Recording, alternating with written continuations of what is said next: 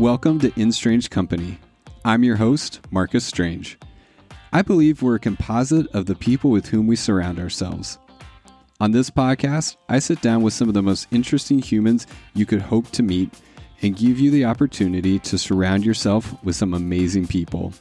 My guests and I share insights into creating authentic and purpose-filled lives. Thanks for stopping by. I appreciate the company. Hey everybody, welcome back to In Strange Company. Thank you for joining me this week. I hope that you are enjoying the pros of this time at home, and that you are not judging yourself for the hard things, that you're just sitting with what is and learning from this, because this is a great time to learn. And we're going to do some learning today. I'm really excited about my guest that I have with me. Her name is Marissa Medin, and I'm just going to let her take it from here because she has such an incredible resume, and I know I will not do it justice. So Marissa, thank you so much for joining me, and welcome to the show. Thanks, Marcus. I'm really excited to chat with you today. Would you tell us a little bit about who you are and what it is that you do for a living? Absolutely. So again, my name is Marissa Medin. I travel the world full time, most of the time, usually a month at a time. I am back home in Atlanta right now during coronavirus time, but normally I'm hopping all over the world working remotely, and it's part of what I love. On top of that, I am a medium, which means I communicate with people who are not alive. So I know for a lot of people that's new, maybe unbelievable. So I love to kind of share my story and answer any questions and just describe what the journey has been like to, understanding myself and what I'm capable of, because I didn't always know that I could do this. And I also do coaching as well. I love to help people figure out what careers they're meant to do and live, and what their overall life mission is, I would say, and all of the emotions and fears and limiting beliefs and blocks that come along with that. So I've really kind of merged the two careers in a way as well. And that's the gist of it. Wow, that is incredible. And like I said, I'm so excited to talk to you. You and I chatted a little bit offline about this, but as most of my listeners have heard by this point, I grew up in a very conservative Christian religion. And the practice that you do was something that was, if it wasn't, just ignored, it was outright, rejected. Yeah. And which I find ironic now as I've been on my own spiritual journey, because I think, at least for myself, what I've observed is that we're all trying to achieve the same thing, and some of us get there one way and some of us get there another way. And so I'm really excited to talk to you and hear about what it is that you help people do. But my first question for you, I guess, is when did you find this calling? How did you get here? I'm just like, did you wake up at 6 years old and all of a sudden you were like, this is me. This is what I want to do. Help me fill in the gaps here. Yeah, no, it's been a journey, and it was not at all. It wasn't just one revelation. I haven't been doing it forever, but I will take you back to my childhood briefly, because it did start there. So my mother has always been really open to this world. So it kind of sounds like the opposite of maybe your experience with religion and what people believe in this in the mediumship, or communicating with spirits or other side or that sort of thing.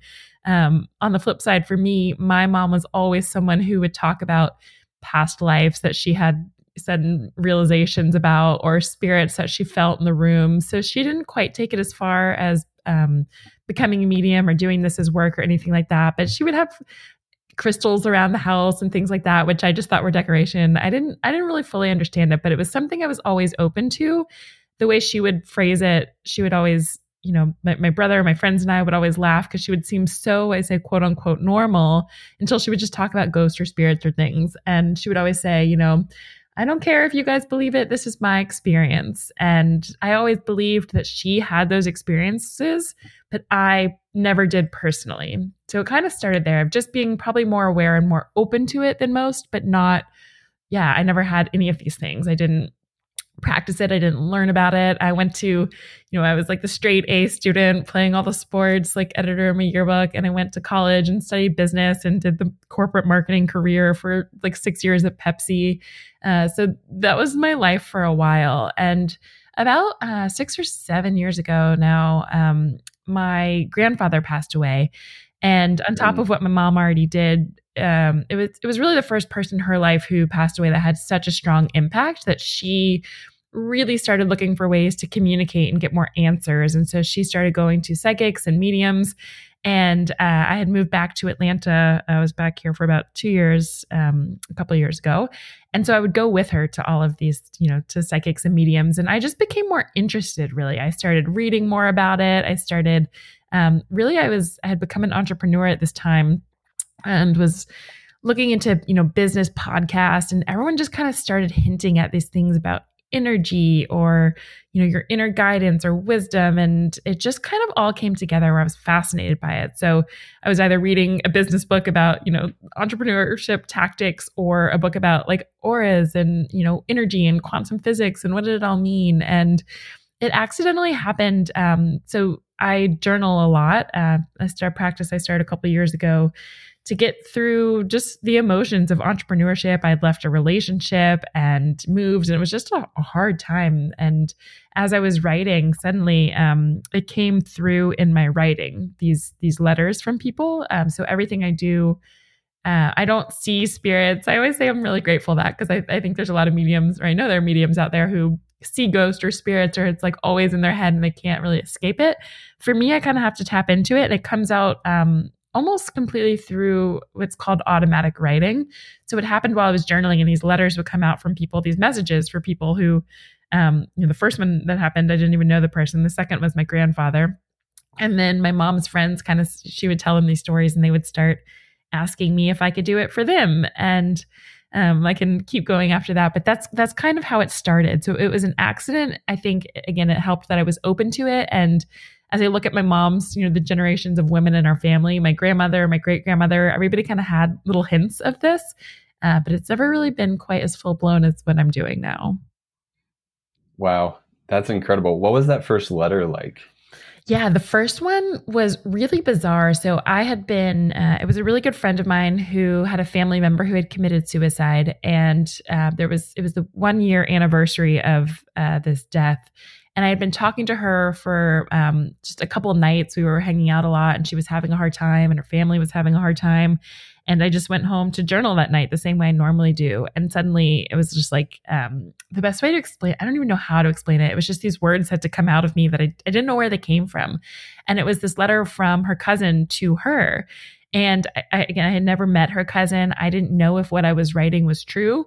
And the way I explain all of my letters now, when I do them, because I do them for, people who I've never met, the person requesting it or the person who has passed away. And it feels as if I'm just writing a fictional novel or something, because it doesn't mean anything to me. I don't know if it's accurate. It's confusing. It's almost as if, you're telling an inside joke to someone that it's like, I hear the words, but I don't know what they mean. So that was the first one that happened. And I was like, whoa, this is kind of strange. But at the same time, I had been doing so much, journaling and channeling and going to mediums and things like that it wasn't, I guess I was prepared for it is the best way, but I still was like, whoa, I don't know if this is real. And then I kind of did a couple more tests, and that's when it really started to feel and really become more real.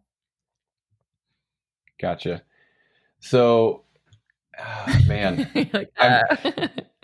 no, I mean, I'm learning to open myself up to this world and to acknowledge that there is something else out there, because for, the last year and a half, my mindset after leaving one extreme was, well, there's nothing. Yeah. Like there's, it's all biology and science, and there's the metaphysical and spiritual. That's just things that people do to comfort themselves. So I guess here's my question. Yeah. How do you share what you do with people that are very skeptical? I mean, obviously it's not your job to convince people of things they don't want to believe, but for me, I'm coming to you and I'm saying, Marissa, I'm skeptical, Yeah. but I'm open. Help me understand and see what it is that you do. Yeah, great question. So one, I think the beauty of how I share my story helps people to believe. So I remember when this first started happening, one of my traveling friends, I'd been with him in Thailand and hadn't been doing this work. You know, he knew I was interested in like manifestation and law of attraction, you know, some weird things, but I didn't know at that time as a medium. And then about a year later, we met back up in Panama and we're traveling together. And I was telling him about this.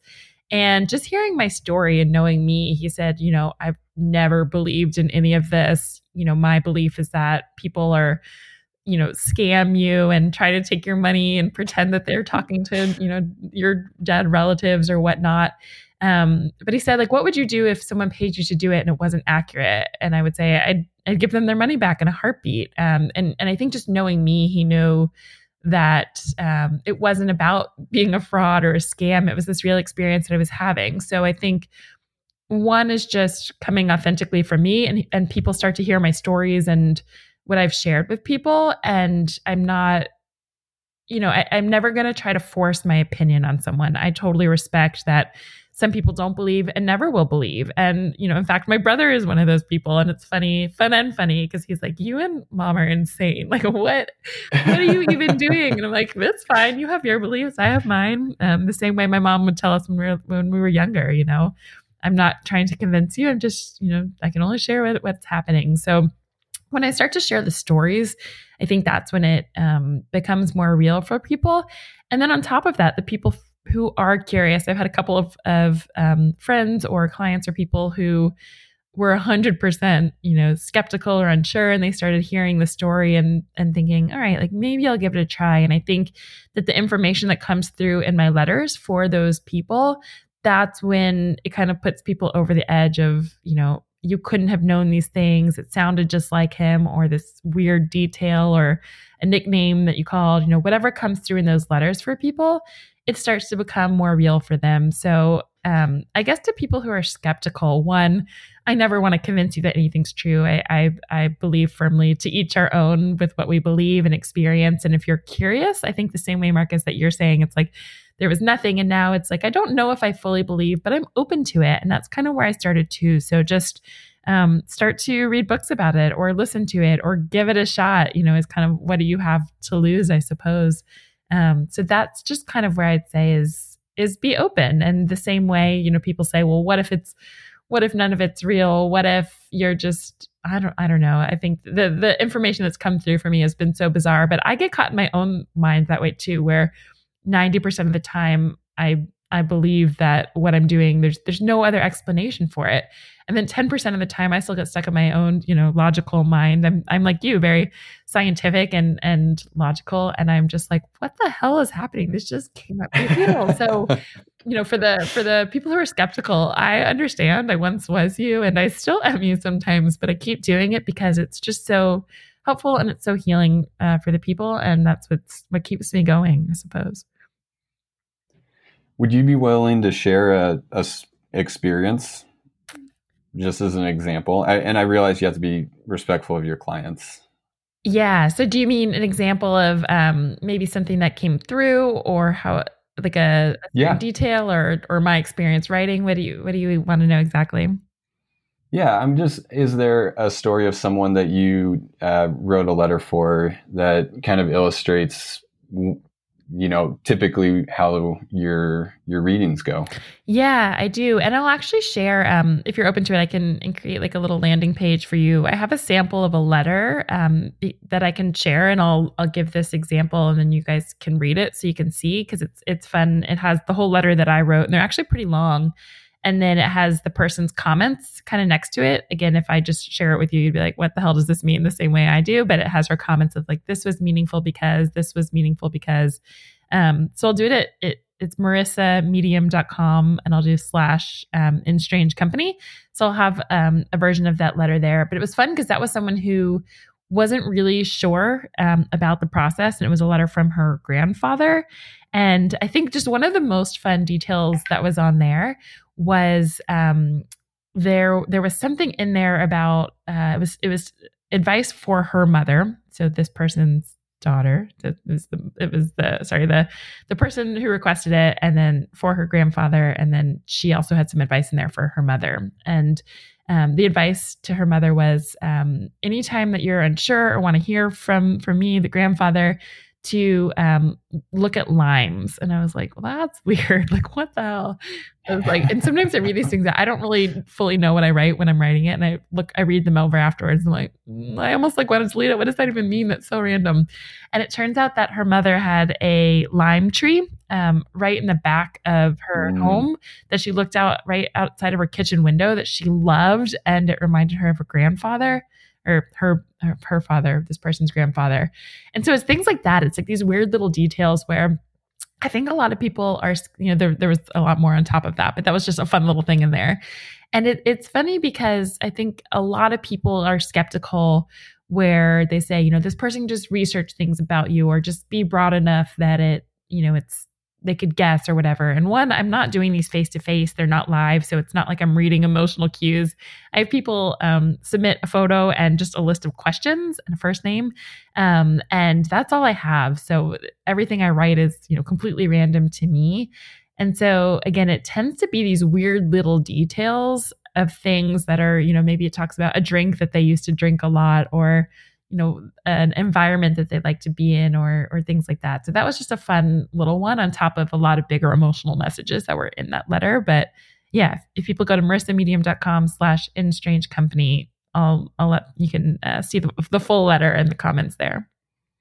That's so awesome. Thank you for doing that. I appreciate it. And I think people are going to be really interested to check that out. One thing that you said that I found incredibly beautiful is that there's these little details, like the look at limes example that you just gave. I know in my life, I'm very close with my grandfather, and he did this thing where he would, when he would sign his letters to me, he would always put 80. And that was just something that he and I had. He always gave me a hard time when I played basketball that I needed to shoot at least 80% from the free throw line. And so he would just, at the end of his letters, he would sign 80. And now whenever I see that number, I have this beautiful connection with him. And what I love that you are able to do for people is bring back those connections, because those are the things that are so powerful and they're so impactful. And we lose them sometimes when our loved ones are no longer with us. So that's a real incredible service that you do for people. Yeah, I love that. I really like that what you say too. And 80 is something, no matter what, you can always look at. And one of the things that I tell people when they ask, a lot of people maybe will never get to this point of communicating in language like this the way that I do, but we can absolutely look for, every single person in this world can look for signs and symbols to represent people who have passed on. And it's almost just feeling their presence, feeling a wink for them. Or you could also say, I'm having a hard time. Please show me an 80 if you're, around, or if I should do this, or, things like that. So that's one. A lot of people have symbols of kind of animals, or, some people like they call them angel numbers, like 333 on the clock, or 1111, or things like that. But yeah, any symbols or things like that. My dad, I was talking, he is still alive, but we jokingly, he's like, when I come back, my symbol's going to be popcorn, because he loves a special thing he makes for my family, and always did, and his mom did. So it could, it can be anything. And I think that people think, it could be a peacock, and it doesn't mean you have to see a peacock walking on the street. It might be that it's in a picture on Instagram, or it might be that it's embroidered on somebody's pillow in a home you're visiting, or, for you, the number 80 could be, it could be on TV, on a VCR. It could be, somebody's, jersey number, whatever it is, you can see it anywhere. And I think that you kind of have the option to say, is this true or not? I don't know. But if it makes you feel better, I believe it really is true. I believe spirits really do send us those kind of symbols. But regardless if it's true or not, if it makes you feel that connection, if you feel close, I think it's amazing. Yeah. And I think I'm less, as I'm on this journey, I'm becoming less concerned about, is something 100% true, but what good does it put into the world? Yeah. Did you ever see the Miracle on 34th Street, the movie, the Christmas movie? I have, but not in a really long time. But I do love Christmas movies. Oh man, they're the best. I'm actually thinking about doing a Christmas movie binge during COVID Yes, quarantine. I love it. There's a great line in that movie where they're having this like courtroom battle about whether or not this guy is really Santa Claus or not. Anyway, and one of the lines from the lawyer who's advocating for Santa is, you know, what's more valuable, a truth that, you know, shatters someone, or a beautiful, it was something like a beautiful lie that brings a smile. Yeah. And obviously we don't want to go around ignoring truth, and we don't want to go around lying. Yeah. But the message to me, at least in that, is that, you know, sometimes it's less important about, you know, whether or not something is 100% true, and more important about, does this help people? Is this good? Does this put good into the world? Yeah. And so I think I'm to the point with spirits and connecting with, you know, people that have moved on, that I'm like, okay, this is clearly putting a lot of good into this person's life. Yeah. And who am I to hate on that? That's not my place. So yeah, I agree with that. It's hard to balance, knowing, you know, I think what's weird and fun and interesting and also hard about this work and these beliefs is that we really will never know for sure what's real or what's true in this sense, right? I think with mediumship, the more I dig into it and have my own experiences and read other people, you know, other mediums' experiences and things like that, it becomes hard to deny just because of the specific information that people are sharing. But at the end of the day, and, you know, this is where people ask me, I'm like, I don't know, right? I can't say, I don't have proof, but I keep doing it because it brings so much healing and connection and closure and joy to people, that at the end of the day, that's what's important. And like you said, there's a line between, you don't want to just share lies to make people feel better. And that's, you know, not what I'm doing. But I think with all of this, as you said, even my own belief of, you know, I used to be so scared that family members would pass away or die, or, you know, I used to have such a fear of losing people. And now, while I don't want those people in my life to pass away, I like them here physically and present. My mom and I talk a lot about, you know, it's not so scary because we're certain that there's a connection afterwards, right? So I think our lives are lived more presently, more joyously, and less fear. And it's just better day to day not to be in that fear and worry. So, you know, there's a lot of positive benefits from it. And it just, if it helps and it heals, who are we to say what's really happening? It's hard to say, you know, based on the experience, that it's not, but it brings a lot of good in the world for the people who are really doing it, you know? Yeah. And something that just occurred to me that I hadn't ever thought about before when I've been considering this is what peace that can bring for someone who is passing on, to know that they will still be able to connect back with their family and their loved ones that they leave here. I know for me, at times, as you know, I've been freaked out by, you know, I'm 33 now, and I never thought I'd be 33. Like this is new and uncharted territory for me. Yeah. So, you know, I think all of us, as you know, we just consider life. We think about, well, you know, one day I'm going to pass on. That's been one of my biggest fears, is like, man, I don't want to miss out on like my nieces and nephews' lives. Like, I don't want to miss all the cool things. Like, so for me, I just had this epiphany. Like, that's a very comforting thought, to be able to think about reaching back out and seeing the things that are happening for them. Yeah, I love it as you say that, and have another story. And I also am 32 and have nieces and nephews who I love. But it was funny, I was actually talking to my sister-in-law right when I kind of started to do this work, and she has been, we've known her for, you know, like 15, maybe more years at this point. So she's been along the journey of, you know, the wackiness of my mother and myself and all that we're doing. But like her and my brother, they never really fully believed. And when she had their first kid, It was the first time she really, again, she's totally open to hearing our stories and, believes that we have our own experiences, kind of the way I felt about my mom growing up. But it was the first time she really started asking more questions about it, because having a child changed her life to the fact that she was, she started thinking, if I pass away, is that it? Like, I want to be part of my child's life for forever and more than that, right?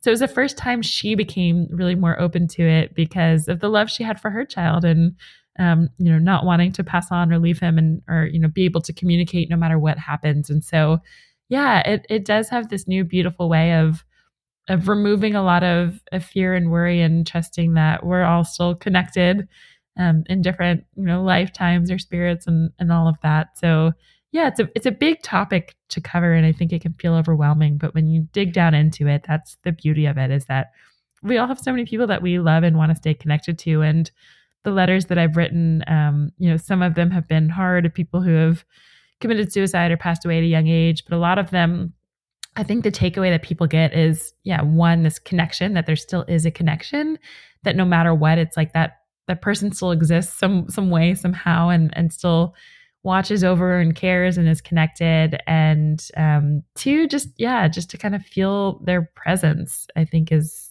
amazing. So that's why no matter how bizarre it gets, or when my 10% brain kicks in and it's like, what the hell is happening? Like you were once a very logical person. I keep doing it for those people because it brings a magic. So yeah. Well, and thank you for turning that 10% off, because I think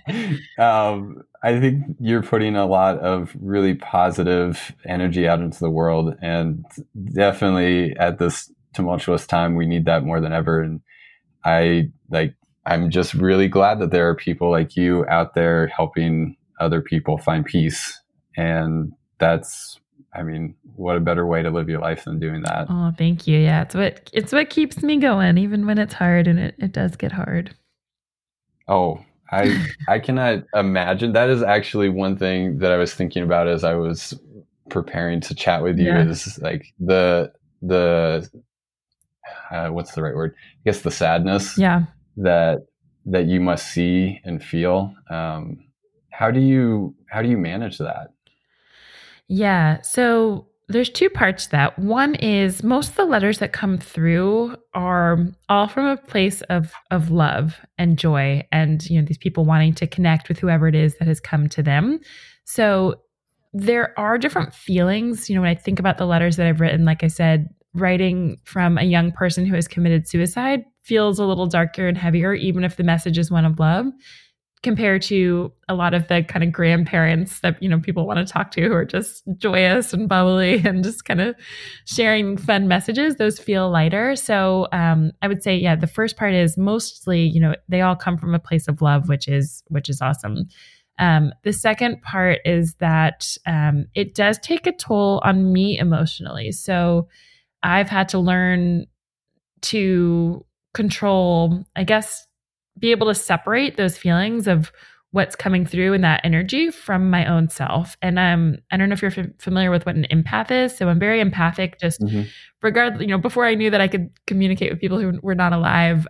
This is something I was working on before. And I think it's a beautiful part of my journey and kind of prepared me to do this work. So for myself, I guess the difference, a lot of people in life, for example, let's say you were very sad right now. The majority of people will say, like, Marcus, I'm sorry that you are sad. I'm sorry that you feel that way. For me, as an empath, I literally feel the sadness in my body that you are feeling. So that's how an empath works. So I didn't even know that this existed for the first many, many years of my life. So that's, even just knowing that alone has really changed the game for me to say, like, why am I, like, even with coronavirus stuff a couple of weeks ago, when it all first was just getting really crazy and I just got back home, suddenly I was in my condo and I was working, and all of a sudden I was like, I'm really anxious. Like, I'm really like flustered. Like, what is going on? Nothing changed. I just started feeling this way. And I realized that it was just me taking on the emotions of a lot of people around me in this really stressful, weird time. So I've learned to say what's mine and what is not. And when I do these letters and channeling, it's very energetically draining, but I've learned to, at the end of it, clear myself of it and know that it's not my journey. It's this connection for these other people, and I got to leave it at that and not hold on to it. So one thing that I'm really fascinated by, and your comments just now about managing the life of an empath, we'll call it. I'm fascinated by people's process, the way that people go about doing things. Would you explain to me what your process is for writing one of these letters? Yeah, it's a fun one, and it's actually a pretty common question, even with my friends. They'll ask when I'm traveling and I do these letters while I travel and all that. They're like, if I just walk in on you while you're doing this, are you going to be like levitating with like candles around you? Like, what's happening? You're like, that'd be pretty badass. I know, if I could. You can do that. Yeah, so I like to kind of dispel the myth, because I think even with mediums in general, people think of it as these like fortune tellers, like dressed in crazy outfits and seance circles in the dark and all of that. Like it's not what I'm doing. So for me, I get the letter requests that come in, and I always say, I send them back to you within 7 days, because I want to make sure that I'm in a place where I'm energetically feeling good, feeling, charged, not drained myself, right? So we all kind of go through ups and downs. So I wait till I'm just have good energy, feeling like I'm in a clear space.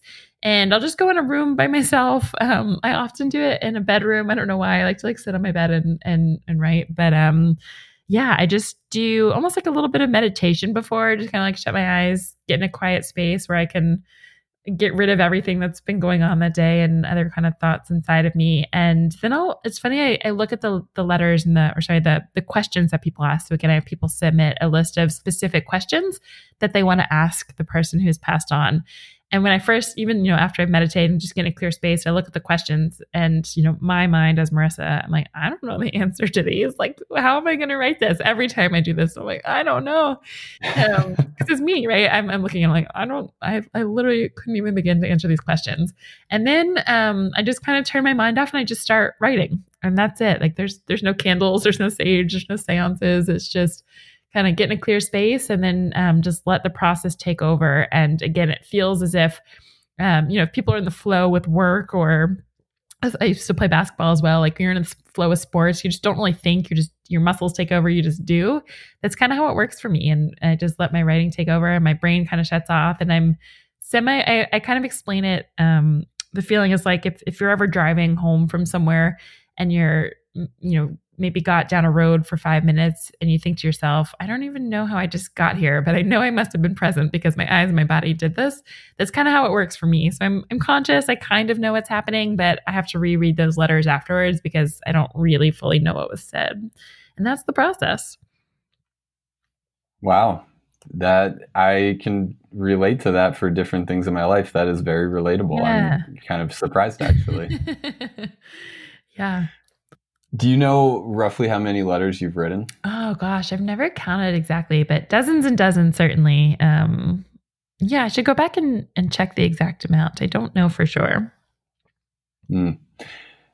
That's wow. That's very cool. And the reason that I find that so interesting is I look at people that do work that seems unattainable, because when you're describing what you do, yeah. I had the reaction like, wow, I could never do that. Right. I would be like completely lost. But then as you described your process and what you're doing, I have definitely had times where I've tapped into that energy that you're describing. Yeah. And not that I think I'm a medium by any stretch of the imagination, but it's I don't know. It feels good to know that we're not that different, that we're tapping into different things for different reasons, and that there's this beautiful connection between all of us who are just trying to make sense of this crazy world. Yeah. I have a couple thoughts there, actually. So one question Please. That people sometimes ask me, but more that I think about as well is someone says, it's like, that doesn't seem so crazy. I've started tapping into things like, could I be a medium? Can anyone be a medium?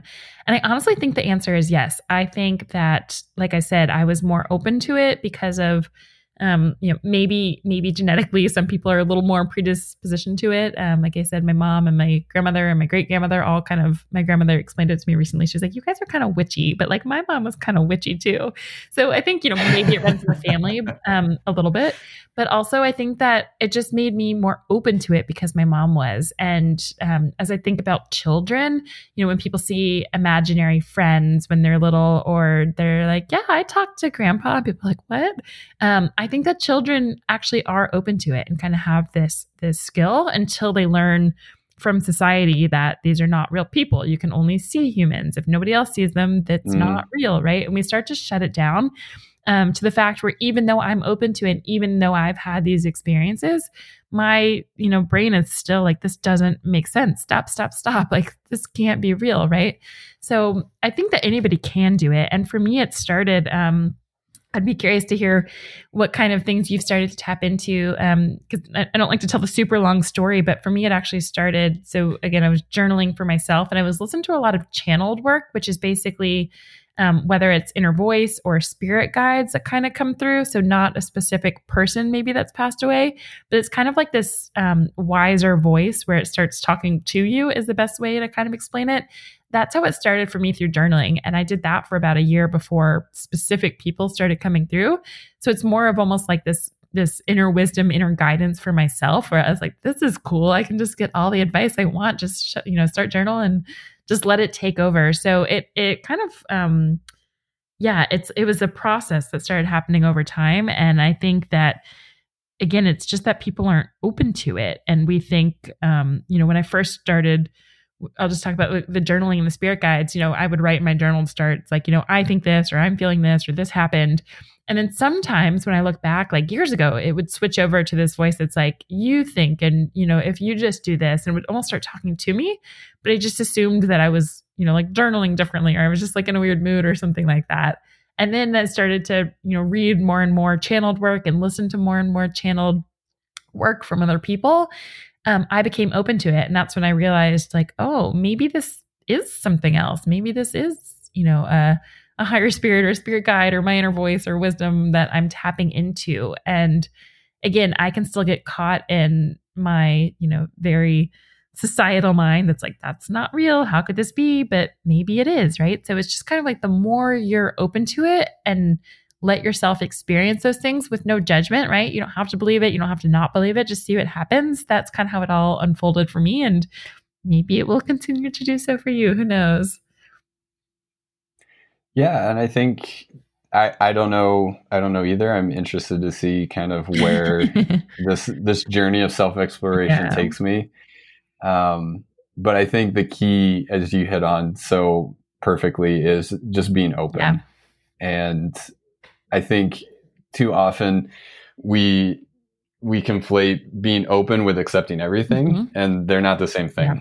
And I think that's really important. And that's helped me to realize that I can be open and I can seek to understand, but that doesn't mean that I have to accept it into my life. Yeah. Just like, we don't have to buy everything we see at the grocery store. We get to go down all the aisles and see the things that look good to us, and we take those home with us. Yeah. It doesn't have to be everything. I like that. And I couldn't agree more. Again, I think I always tell people, even in my coaching, when we're just trying to figure out careers or what to do or what we're interested in our own identity, I just say, follow what excites you and follow what you feel curious about, right? So for me, that became chakras and crystals and pendulums and channeling and mediums and auras and things like that.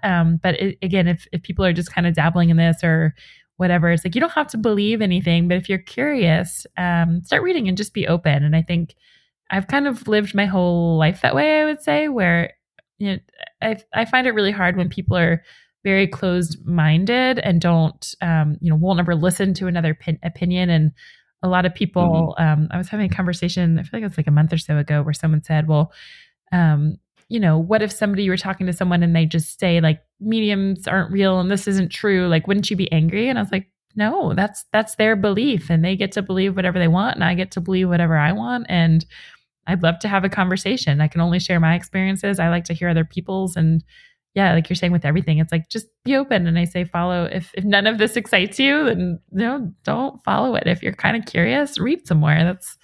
that's what we get to, that's the fun of life. Absolutely.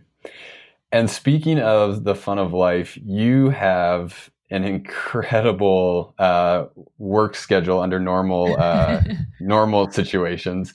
Tell us about your travels, like, and how you've been able to incorporate that into what you do for work. Yeah, I love it. So for me, I kind of mentioned at the beginning, but coronavirus aside, I'm typically traveling full time around the world, and I like to spend about a month in each country so that I can live in a place and kind of get a normal routine and still work out and not get total exhaustion from moving too fast.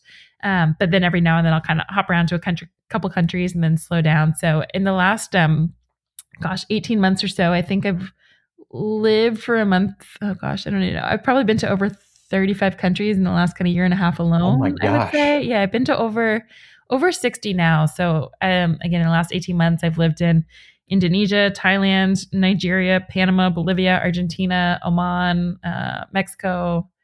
I'm forgetting a few. I don't know. And then just hopping, sometimes I'll just kind of hop to countries nearby as I move around. But it's been an incredible experience. And the reason I started doing this, I remember in 2014, so it's been a long time coming. I read The 4-Hour Work Week by Tim Ferriss.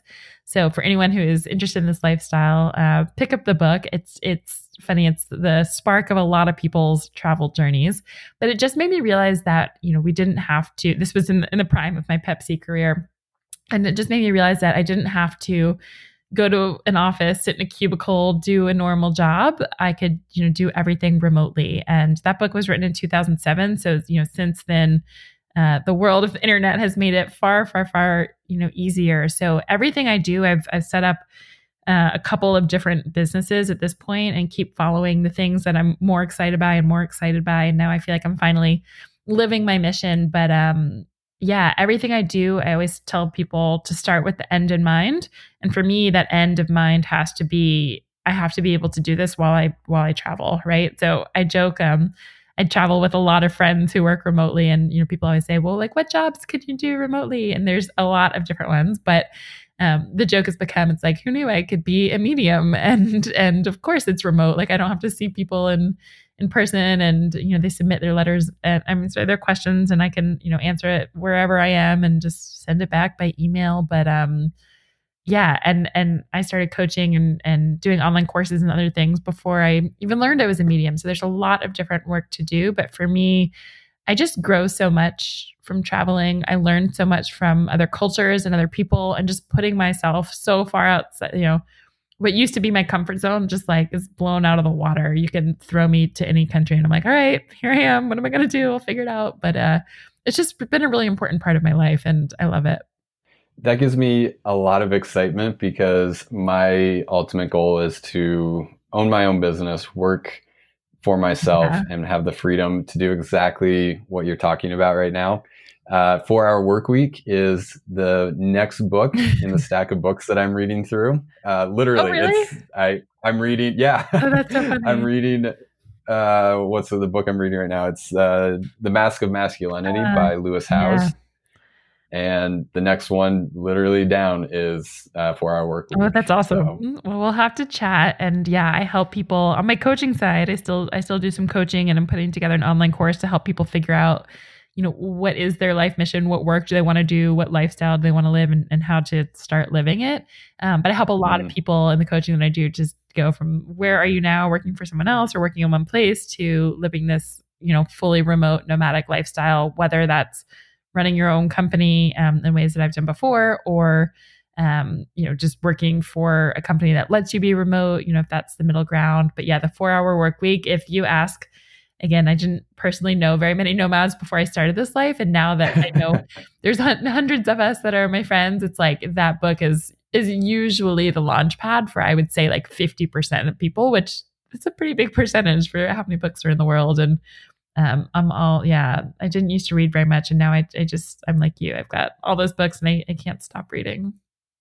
Well, and I think one of the things that has been interesting for me as I'm trying to situate myself to be able to have that freedom is I know like I have a very clear vision, and I think this is just part of my innate personality, but I have a very clear vision of what I want my life to look like, what my life's like. I've known, like, geez, as long as I can remember what my purpose in life was, the vehicle for accomplishing that purpose has changed over the years, but I've always known what that was.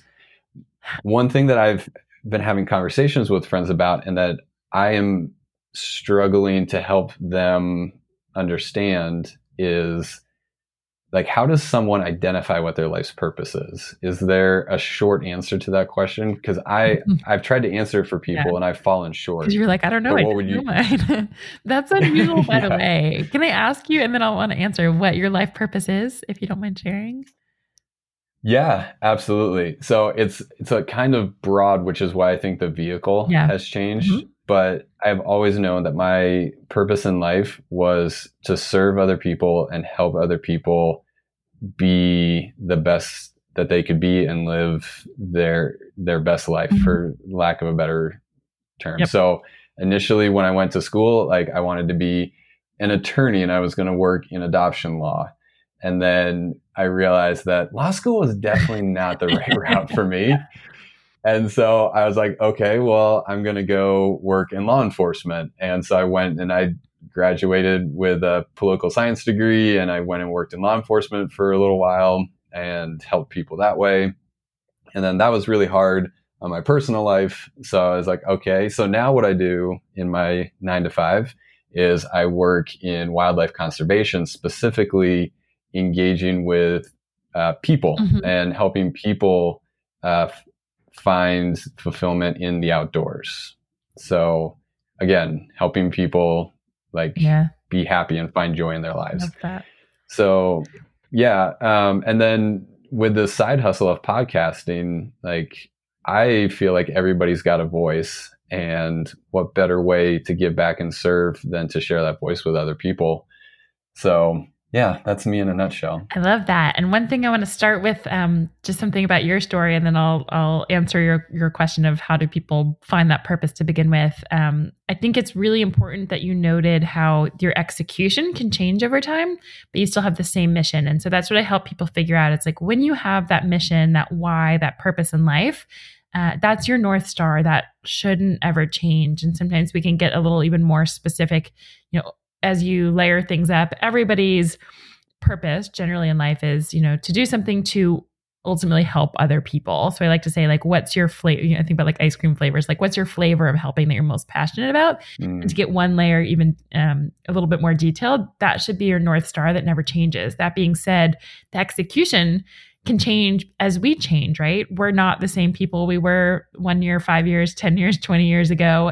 And hopefully we'll both continue growing, right? Like, into these years as, you talk to a medium and you're like, hey, maybe I'm curious about this stuff. I never thought I would be, right? Like, you have permission to kind of change and grow within that. But when you have that North Star, that's your purpose. But your career and your passions can change and evolve over time, laddering up to that. So that's kind of the first part that I think is important to differentiate, that a lot of people kind of assume are one and the same. And then it gets really hard because you feel like you have to pigeonhole yourself into one thing forever and ever and ever. And it's just not the case.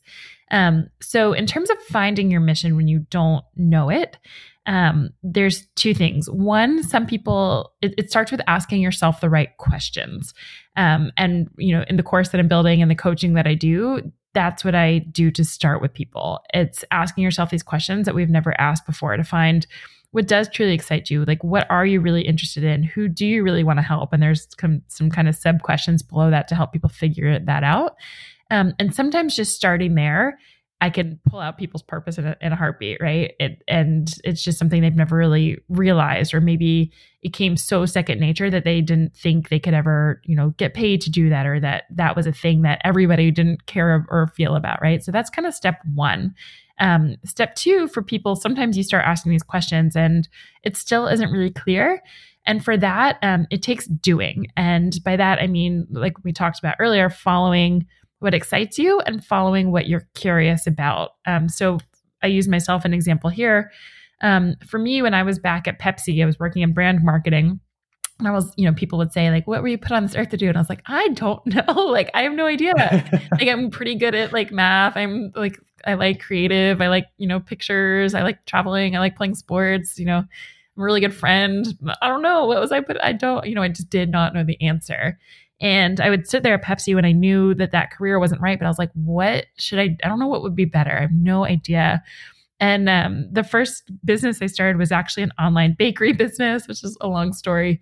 And then I started an online course helping families with college admissions. And then I started traveling and learning that I was able to really help and support people. And then I became a coach. And then along this like self-development reading journey, became a medium as well, right? So if you'd asked me 5 or 6 years ago, I couldn't have told you in any way what my purpose was. And it took, I guess I always say like having courage and having bravery to take the next step, to do whatever excites you, to follow that thing, even when it might not make sense or you don't see where it's going. So I like to use the Steve Jobs quote here. It's that you can't connect the dots looking forward. You can only connect them looking backwards. But a lot of people just say, I don't know what that thing is. So I'm just going to sit right here in this job that I've got until it hits me on the head. And it's never going to, because you don't go out and learn anything or meet new people or talk to someone new or read something new or take an online course or whatever it might be, right? So, for me, I was talking to a friend. We were on a road trip a couple months ago, and he's like, for example, if someone asked me, how do you become a medium? I wouldn't say like, well, go open an e-commerce bakery business, right? But that was the step for me. That was the first step that had to take me away from my corporate job and marketing, that taught me about online courses and learning to then being able to travel, opening me up to more. And again, it just kind of takes doing, even when that feels scary or pointless or hard. It's really the way to do it. And then to have someone who can help you ask yourself those right questions and be introspective and pull that information out of you along the way too. So a little bit of a long story. I'm super passionate about this topic, but that's my answer. No, that's fantastic. And I love that you made it okay for us to not have it figured out, because I think that is one of the biggest things that held me back and that I see holding other people back, is we feel like we have to have arrived. Yes. Yeah. But there's never an arriving. Nope. It's this constant journey. Nope. And the more people put pressure on themselves to like figure it out right now, the harder it will be. And then the other part of what I really loved about what you said is that it can change and evolve, and that's okay. Yeah. I think, at least, from my perspective, and you may have had the same thing. Like, I saw my parents like get the same job, and they worked the same job for most of their life. And now my parents, what's been really interesting is they have been changing their careers, and they've changed up what they're doing. And my mom has now started 3 or 4 businesses. Oh, awesome. And that wasn't something that they did originally. So when I was growing up, I was watching them in the career that they'd had since they graduated school. And I was thinking, well, I've got to have it figured out, and I've got to have the thing picked that I'm going to do for the rest of my life. And that's just not the way it is. So the permission to not have it figured out and for it to change is so empowering and so important. Full permission. Yeah. I think it is hard because we always assume like you said, the generation before us, it's like, you have to know. And, we go to college and put all this pressure on ourselves, like pick the right major to pick the first career right out of college so that you can, start climbing that ladder and not waste any time. But I would say there are some people, I don't know, I call it like 2%, who, step into high school and college knowing, they want to be that doctor, or they're, have a cause or something they're really passionate about, and it never changes their whole life. But it's a very small percentage. And most of us don't give ourselves that permission to just kind of try and switch around. And there's often these, connotations that, if you switch majors too many times, you're just lost. Or if you switch careers, you're like a career switcher. But, how else are we supposed to know? So, again, I think there's a difference between doing it to discover and really doing things that excite you and follow, that you will build into something, versus just kind of like, not asking yourself questions and just doing things randomly. But yeah, I relate. My parents, when I was switching, I did like the dessert business and the college business. I was like, guys, like the coaching, this is it. And they're like, stop. Like they're just so scared for us, right? They're like, stop switching. Like just when you started to do this thing, it's successful, you close it and you do something else. Like stop, Marissa. And now they know that like that will never be me. And I'm going to keep evolving. You know, right now I love teaching about, career coaching and finding your mission and your purpose. But I know it's going to get deeper over time. It's like, I want to help people discover their past lives and learn how to communicate, with spirits and all of that. So as I evolve, what I teach is going to evolve too. And so for me, my overall mission is to help people get in kind of emotional alignment and to kind of look deeper into these parts of their lives so that I can ultimately help heal people. I believe that a lot of our stress and sicknesses and illnesses are what cause, the stress and the, ignoring our emotions and doing things that aren't right in life are what cause our illnesses and, sickness and things like that. So my ultimate mission is to heal people. And so for me, whether I am, helping someone heal emotionally through a medium letter, coaching, figuring out how to live a life traveling abroad that brings them more joy and so on, it all ladders up to my bigger purpose. But I'm allowed, we're allowed to change and grow as we discover new things and get interested in new things. What's been the greatest lesson that you've learned from the travels that you've been able to do? The greatest lesson from traveling. It's such a hard one. There's a couple, I gotta say there's two that come to mind. The first one is just thinking about the people that I meet. I've always been pretty open to, just people's kindness at the heart of them. But I think that there's so many judgments about what people are like in different countries or different beliefs and this and that. And I think the biggest thing is that I think humans are kind and we all deal with the same emotional struggles, no matter our economic status or, the different social cues, but no matter if you're in the Middle East or South America, we're all struggling with the same emotions and people are just really wonderful. That's kind of the first takeaway, which didn't surprise me so much, but I think just to really live it and feel it is unexplainable, I think, to people who haven't traveled so much. And the second one is I guess how much it's pushed me outside my comfort zone and to know that I'm capable of anything. So I guess it took a certain bravery to even have this vision to start and to, pack all my stuff in storage. And Bali was my first destination. To get there, like it felt like so hard and I didn't know what to do. And I, kind of had things planned. I knew where I was going and I knew who was going to be there. And like, that was big for me. And now like I mentioned earlier, like I was going to Amman to meet a group of people for a month. And before I went on a solo trip through Egypt and Jordan. And I think I booked the flights like a couple days beforehand. And I didn't know where I was staying any night. I didn't know what country I was going to end up in. I didn't know when I was going to switch from one to the other. Like just the amount that I've been able to grow myself to learn that I'm capable of dealing with any situation that comes my way. Again, like I said, my comfort zone has just expanded so far that it's given me permission to try, just to be comfortable with the uncomfortable and try new things, whether it's starting a new business or, meeting a new friend or going somewhere, talking to someone. It's just kind of like, I'll figure it out as I go is the best way to explain that. And that's been really important and something that I've really appreciated. I'm not going to lie. I had a momentary panic attack when you were talking about booking your flights. That is like my major stress point is missing flights. So apparently I need to travel so I can overcome that and and grow. Yeah. It's funny to think how I used to plan with friends of like, down to the minute of like, here's our flight, here's this, here's that. We have to fit all this in. And part of it is, when we think about the vacation days that we have, you kind of have to be specific and plan. Otherwise you really won't get the things done that you want to do in such a limited time.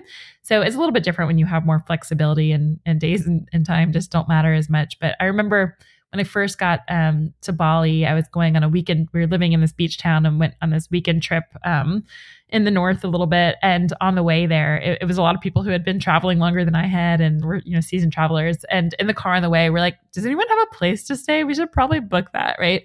It's just a total different way where, I was so used to traveling with friends who were like, let's book this hotel like 7 months in advance and figure this out, and just became far more flexible and fluid. And I guess that I've always kind of been that way, but it just really gave me permission to, again, I've been on road trips where I'm like, I literally don't know what country I'm going to end up in and sleep in tonight. Like, I have no idea. And I'm cool. That's fine. I'll figure it out as I go. It's so easy with internet now, but it really just, I think it lets you be more flexible, and things are going to go. It's not, nothing's going to go wrong. Like, things are going to go wrong. You just learn that you can handle them along the way.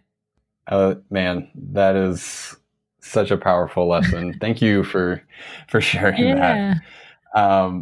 Well, this is the part of my podcast where I ask people random questions, and I try not to prep anybody for this. So are you ready to give these a shot? Ready as I'll ever be.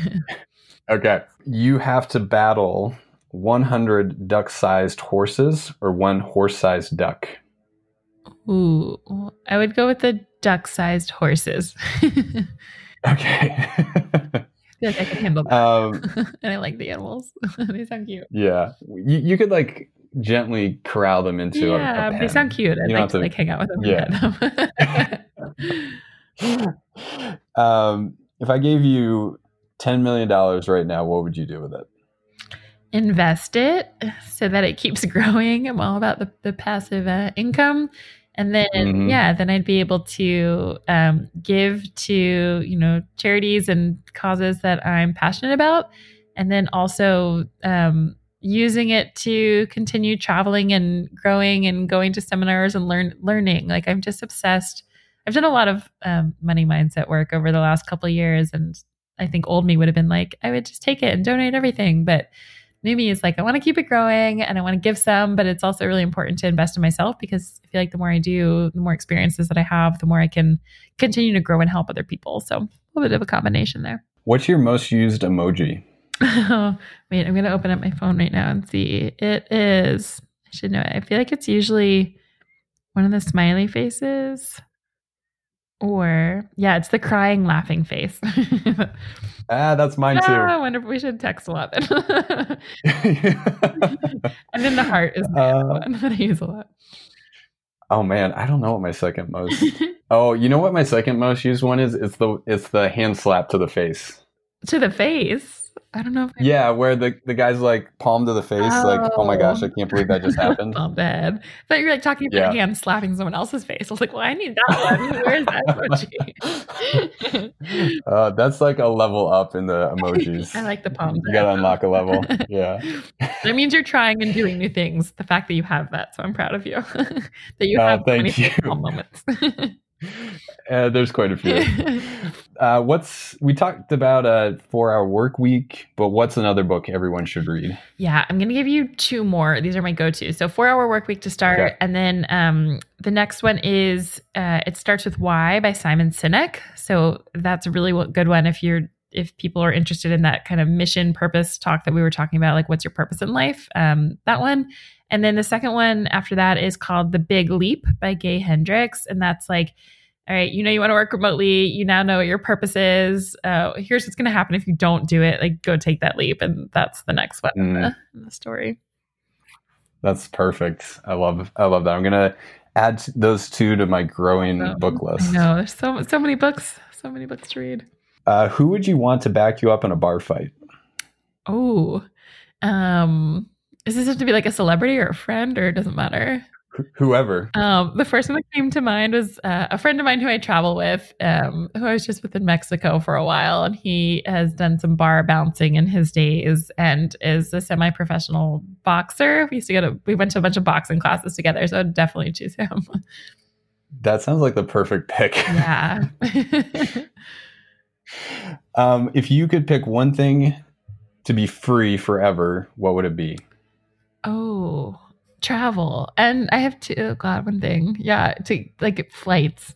You can pick 2. Okay, yeah, my first one is like flights, so I could get anywhere all the time. And and then also like seminars to learn like all of the. I know there's so many. Like I just want to learn about, again, like I said, like past lives or healing, or I've done like ayahuasca journeys, things like that. Those would be nice if they were free too. Have you done an ayahuasca journey? Yes, I did it in Bolivia back in August. I forget what month it was. Yeah, a couple months ago. I did a 5-day, like 3 nights of ayahuasca, and it was incredible. Okay, we're going to have to chat about that at some point.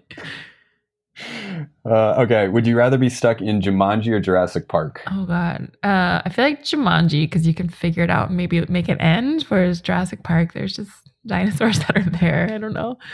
Forever. Yeah. Both seem terrifying. I don't want to be in either. That's the right answer, actually.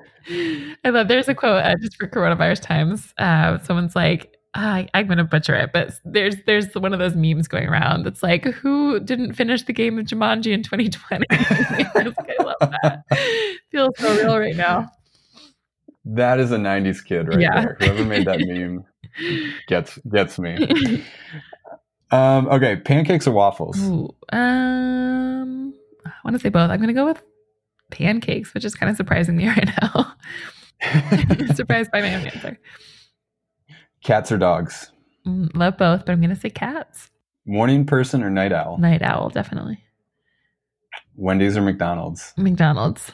Okay. What's the most played song in your shuffle right now? Ooh, right now it is. I'm going to open it. I feel like it's sorry, I'm just like a quarantine playlist. It's a song called Ocean Drive. It's called. Oh, yeah, I think I know it. I was like, which one is it? Yeah, suddenly I discovered it. I've been playing it on repeat. I love it. Okay, and then one more question for you in this list. Who is someone we should all follow on Instagram right now? On Instagram right now. So I follow, I don't know if you're familiar with Abraham Hicks. It's basically a channel. It's if you've ever heard of Law of Attraction, it's a woman who channels this entity called Abraham, and it's all about, I don't know, getting what you want in life through Law of Attraction, if that means anything to anyone. But they have an Instagram. I have like daily emails that I get from them, but they post daily quotes on Instagram as well that I just really love, and they're a good reminder of how to live by the Law of Attraction. So I'll go with that one. Very cool. And this is the last question that I ask all my guests. What do you, sorry, I'm going to have to edit that part out. All good. Okay. What does living an authentic life look like to you?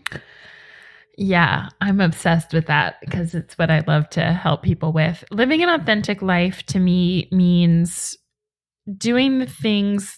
It's like kind of the theme throughout our conversation, but following what excites you and what you're curious about, and not letting the fear of trying things or living that life hold you back. So that's kind of part one of it. But it also, I think, has to dig a lot deeper, where a lot of people don't even know, if you said like, go live your authentic life, here's all the money, do what you want, they wouldn't even know where to begin. So again, I think that living an authentic life requires a lot of mindset work, self-introspection, and getting, I'm a coach, but I work with a coach because even I need help sometimes seeing the big picture and not getting stuck in the fears and the mindsets and all of that. So yeah, it's just really living the life that you want to be living, simply because we all deserve to feel joy, and we are, following what is exciting and fun and leads to, I guess, the end of the day, I'm babbling, but the end of the day, the shortest of the answers, I would say, living an authentic life means you're living your purpose every single day. I think that whole answer, all of it was perfect. And I couldn't agree more. By babbling, I'm not sure, but I appreciate it.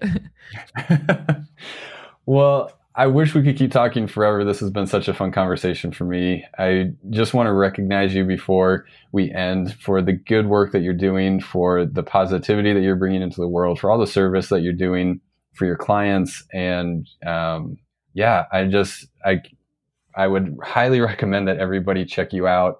Where can they find you if they want to connect with you? Yeah. So I would say on Instagram, it's at MLMeddin. So MLMEDDIN. And that's my personal Instagram. It's just where I post my travel life. It's kind of just easy and fun. And then if you're interested in the mediumship stuff, I would go to, it's that same link from earlier, but marissamedium.com/instrangecompany. And then if you're curious about my coaching, I would say just send me a message on Instagram. And yeah, those are the two main places to find me.